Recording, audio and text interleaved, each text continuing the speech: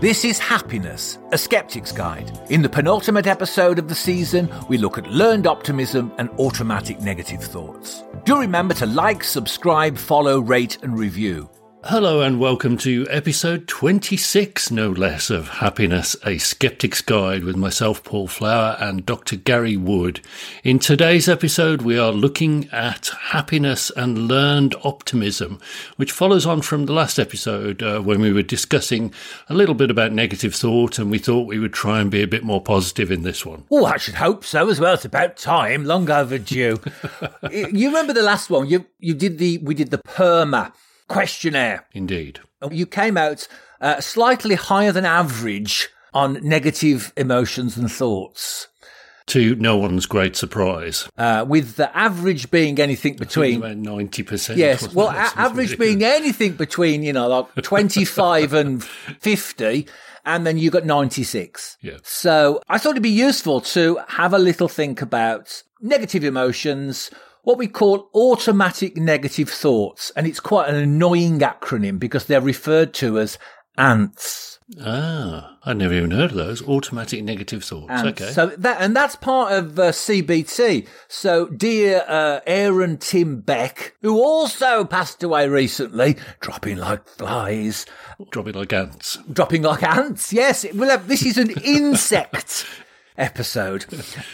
What we can do is just have a brief look at some of the kind of things that characterize these automatic negative thoughts, and then we'll jump in to learned optimism, which is something that Martin Seligman is really well known for. So Martin Seligman being one of the pioneers of positive psychology. So the automatic...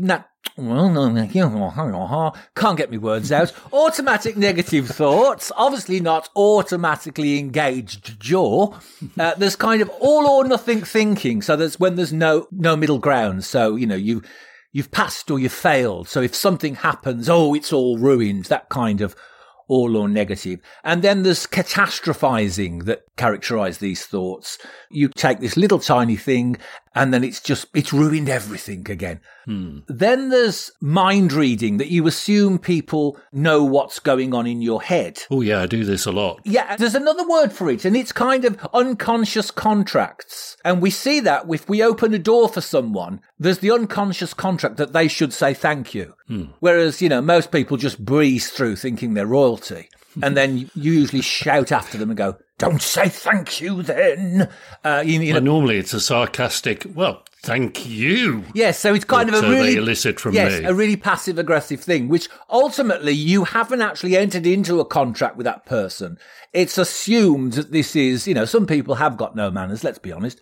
And it's just assumed that this doesn't matter. And manners is a real, for some people, me included, is a social glue. So if we're all courteous, we all say please and thank you, we all open the door for each other, it makes the world a little bit better. It gives people that little uplift that we've talked about before. Yeah, it harkens back to the gratitude thing as well, yes. Doesn't it? At least if somebody's done something nice to you by holding the door for you, the least that you can do is thank them for doing it. Yes, but some people, it's not on their, or they're probably in their own head, or they're thinking about something else, or they've got the face stuck to the phone. Another thing is labelling. So if people do horrible things, we often label them as horrible people. And it might be a situational thing. They might be lovely people. So you might... having a bad day. Yes, you might meet the most spiritually enlightened, beautiful person on the day they've got hemorrhoids or a verruca. And then... that'd be just my luck. It would, yes. I met the Buddha and he got a verruca. But, it just could be that one day. But we often impute character traits. So we've got good people or bad people. And it can influence your thoughts, can't it? It can really influence your thoughts about that person in future. And that's a terrible thing. You may have just encountered them on a bad day, but you are then prejudiced against them forever because of one thing that they did. Well, this goes back to when we did something on schemata and scripts. We can't process every bit of information, so we do this rounding up kind of script-based stereotype cognitive economy approach, which means that we don't have to process. So it's easier to think of someone as a difficult person than someone having a difficult day. Yeah. Jump into conclusions. Well, I think we've covered that. So you go a little bit beyond the evidence. So something's happened and then you can infer a whole chain of events. And you see this with conspiracy theories a lot. People take a little bit of evidence and they run with it as though they've mined some kind of train of thought that no one else ever has thought of. Yeah. Emotional reasoning as well it's when you think that your emotional reaction to something is actually a fact rather than an emotional reaction. Okay. So is there always a way to overcome external inputs in this sense then? Because, we can all be having a bad day, and some of those reasons that we're having a bad day could be due to somebody else being a complete or whatever. And certainly if that's your boss or your partner, then that's going to have an influence on the kind of day that you have. You can't always kind of react to their bad day with sweetness and light, can you? No, you can't. Probably, I've mentioned it quite a lot because I've been quite interested in Buddhist psychology. But it's something that my friend, not my personal friend, obviously, the Dalai Lama does. And I think it's really interesting. Yeah, Mark. Oh, yeah. Me and the Dalai down the pub at the weekend. Yes, we were down the Cock and Trumpet last night for half a shandy, me and the Dalai. Didn't want a pork scratching, I hasten to add. No. Anyway, the Dalai Lama approaches people, every person, including a stranger, as if they were a mother in a previous lifetime. So it's the idea that this person has been kind to you in a previous lifetime, the essence of this person, because in Buddhism there is such a thing as reincarnation. But it's quite a nice thought. It's a proactive thing as well. So you don't wait to react to something. You've already thought about a strategy by which if somebody's horrible to you, or you've still got that thing of excusing the fact that they were a very kind person and this is a one-off thing. So it's a sort of invented backstory that you're giving to people that you don't know. Yes. The other one is that we're all going through life trying to make the best of it, and we're all getting good breaks and we're all getting bad breaks, and we all have good days and we all have bad days. And that's probably the narrative, rather than the world is full of these people who are trying to do us down. Because if you believe the latter one, you probably wouldn't go out very much. No. I suppose what it is, it's assumptions about human nature, which is probably a whole new episode. Indeed, that would be a good episode. So what we're talking about then is the way to deal with these automatic negative thoughts is to make a note of them when they happen and then review them. And to ask yourself, am I using black and white thinking? Am I trying to mind read? Am I labeling? Am I jumping to conclusions? Is this an emotion or is this a fact? And what we're dealing with throughout is this intuitive level of knowledge versus an experimental version of knowledge. The intuitive one can sometimes get confused in that we actually say, this wouldn't be good for me. Oh, I can't see this working.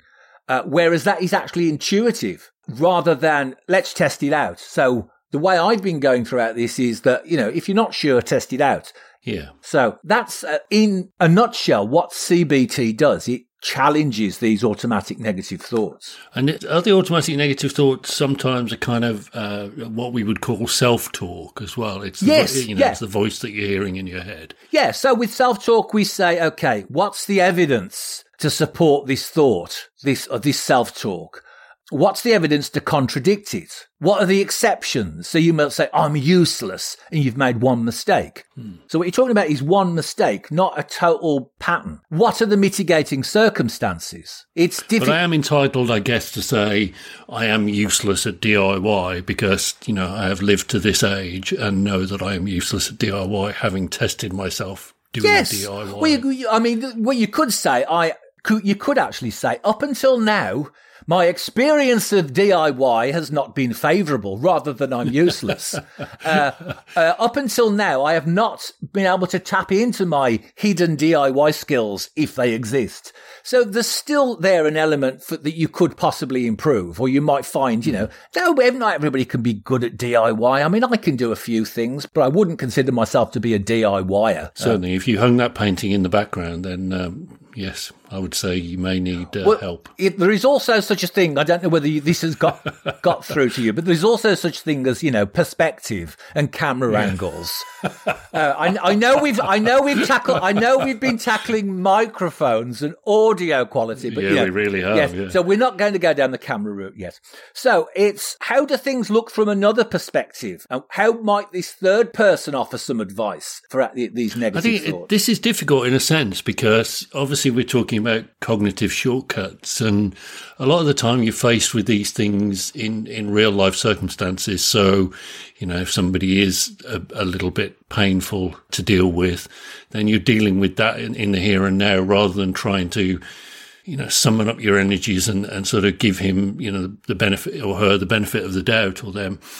So it's difficult to kind of stop yourself and start again. And a lot of what we talk about is trying to reprogram yourself to do some of this stuff, isn't it? Well, that's where the old-fashioned thing, count to 10, take a deep breath and count to 10 comes in, because the deep breath will short-circuit the stress response and the counting to 10 will give us some cognitive distance, some space. Good so advice. It's common sense advice. And this is one example where common sense and psychological evidence do overlap. Okay. Is that simple thing. Is you're right. We're dealing with a complex world and we take shortcuts. And sometimes those shortcuts cause us to make, logical distortions or cognitive errors. And if we could just give ourselves a split second just to recalibrate. Just to give you an example, I don't know left from right still. And I took my driving test and I said to the examiner, he says, is there any questions you've got beforehand? I went, yes. I said, I don't know left from right on verbal instructions.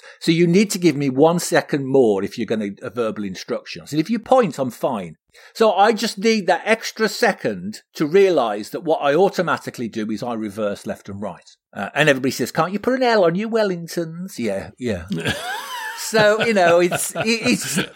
doesn't work. So I suspect that I was left-handed as a child and was forced to be right-handed. That's interesting. I always used to know left by the fact that my watch was on my left hand. But now I've started wearing a fitness device on my right hand.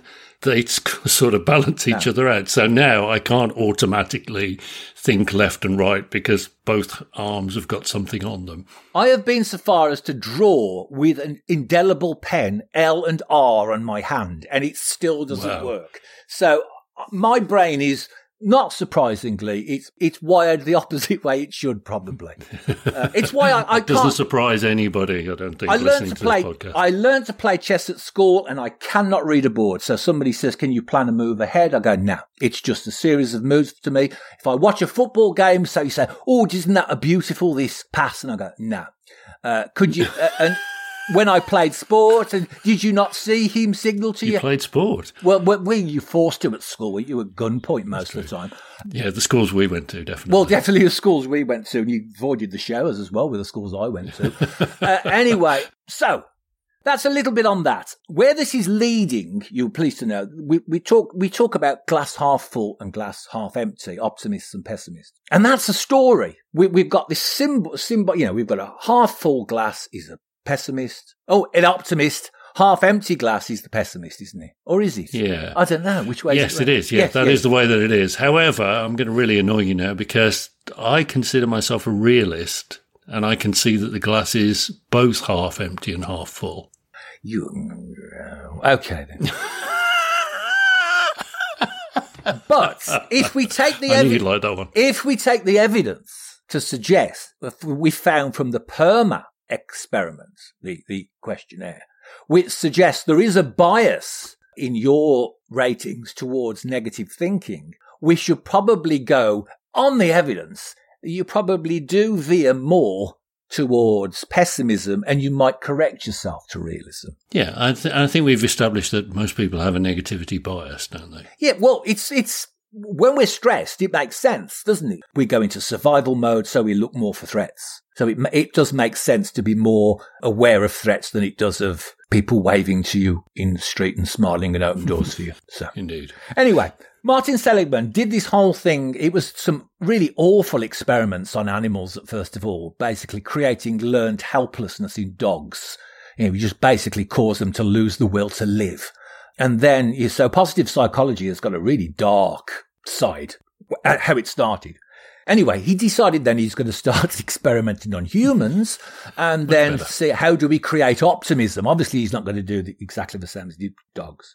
He argues that there's what we've got, instead of personality traits, we've got an explanatory style. So people tell a story in a particular way with 3 different factors. And those are, I'll describe the pessimist. The pessimist in their mind, so if something bad happens, they're going to take it personally, they make it permanent, and they make it pervasive. So that bad thing then affects everything else. It's never going to end, and it's all about me. Okay. Now, the optimists are going to do the opposite. It's not necessarily personal. There are mitigating factors. It's probably temporary, and it probably just affects one thing rather than a number of things. I'd say that Martin Seligman's book, Learned Optimism, was probably one of the most important books I've read in me, because I've got a history of, I'd say, reactive depression.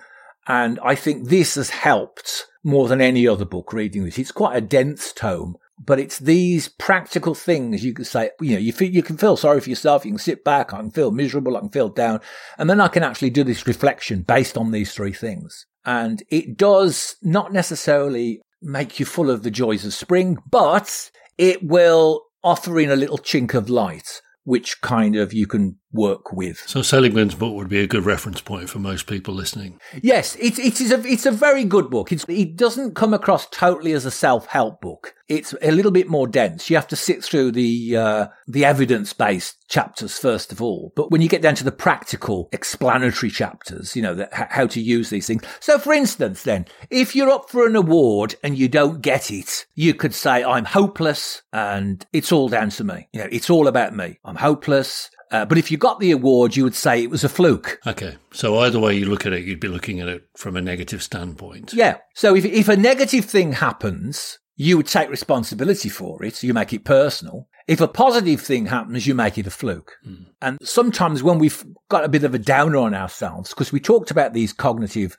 shortcuts, we've got a script of ourselves as well. And we look for evidence to support that script. And especially when we're feeling a bit vulnerable or, emotional, it's easier to accept this is evidence that I'm hopeless rather than, this couldn't be helped. Or if something good happens, this was a fluke, I'm not usually that good. Mm. So it's taking the negatives personally, accepting those, but writing off the positives. And that's a road in itself to real depression, isn't it, in a sense? That in itself is, if you're talking yourself down all the time, then how can you ever expect to be up? Well, it's a cognitive distortion, isn't it? It's the black and white thinking, and it's going beyond the evidence. So a little, you spill a little bit of something on your jeans or something. Oh, I'm a hopeless, useless person.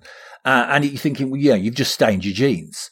You can go and get another pair. The chances are you probably won't stain that pair. So there's also things like, say if you did a report and there's a few errors in it, and usually you're quite good, you could say, I'm all washed up. That's it. I'm useless. I'm hopeless.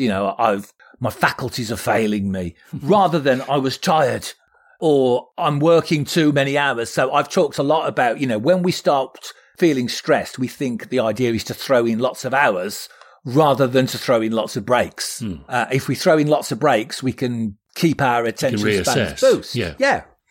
So imagine you one day you secured a new lucrative client. So you've got 2 options. You could say, I got lucky. It was a fluke. Or you can say, I'm good at securing lucrative clients. I worked hard at it. I put the time in. So you can see as you go through these, it's easy to jump to one conclusion. Okay. And the easiest option is usually the pessimistic one because it's connected with the stress response. The more difficult one is the taking the deep breath and stepping back and counting to 10 and actually thinking about things and collecting the evidence. And that's the more optimistic one. So it's not that we've got to be, put our rose speckled glasses on and see everything wonderful and start, wearing little pigtails and skipping around in gingham and baking scones and saying, oh, isn't the world lovely? Not again. No, not again. Well, I mean, I can't, Sunday afternoons, that's mine. I can't do it every day of the week. So that's kind of in a nutshell. I mean, I really glossed through it. But there's a Seligman's got this quite interesting idea of a formula for hopefulness. And if we Which can... would be a fabulous way to end this week's podcast. So it would. Give us that. Looking for things, when things happen, to look more for the temporariness rather than the permanence, and look at them as being more confined to one. This is for negative outcomes. So you look at these, the negative outcomes are probably just temporary, and they're probably confined to one aspect of life. So we're looking at the... Okay, but does that in a sense make you look at the negative outcomes as temporary and kind of have factors attached to them, but all the lovely positive outcomes are great and that's who I am? Is that not a road to... It's not dangerous behaviour? Again, it's looking at the evidence. So we've said there's a negativity bias, and the negativity bias isn't necessarily based on evidence. So if we can balance the positives using evidence, and that the chances are that these things aren't permanent, and the chances are these things won't infect every aspect of your life. Yeah, and we're meant to be able to learn from mistakes, are we not? So yes, of course. It could be that, that's what we should be thinking about, that this isn't permanent. There are other aspects, other factors influencing it. And, even if it is, I can learn from it. And that fits in with the Seligman's idea of hopefulness for positive outcomes. And this is the heart of coaching, is we look for explanations that this could be enduring. So we look for those green shoots. We look for things we're doing well and we can build on those. And we can let them spill over into other areas of life. So I often tell coaching clients, they say, where do I start? And the answer is it doesn't matter. If you start on one thing, it doesn't matter if it's not the main thing. Start on something, do something small, and then review the evidence. And that's it.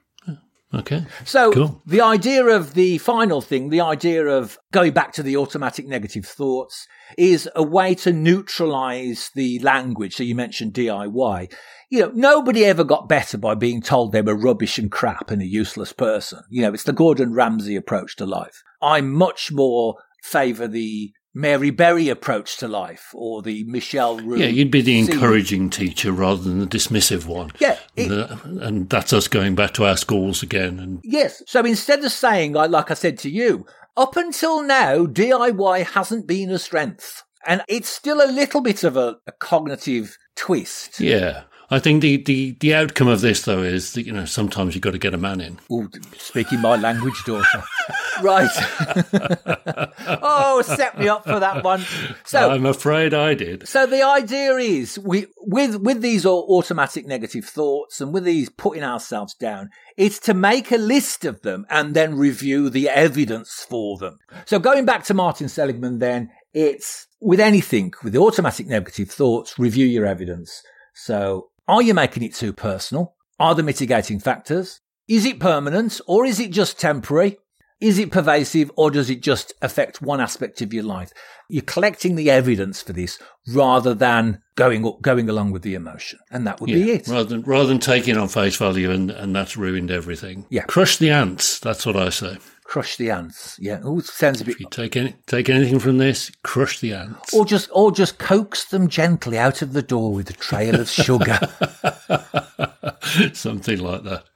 Not boiling water, that's for sure. Oh, no. Thank you for joining us for this episode of Happiness and Learned Optimism. And we hope you will be more optimistic about listening to future episodes and telling your friends about them. I didn't do the subscribe, review, whatever.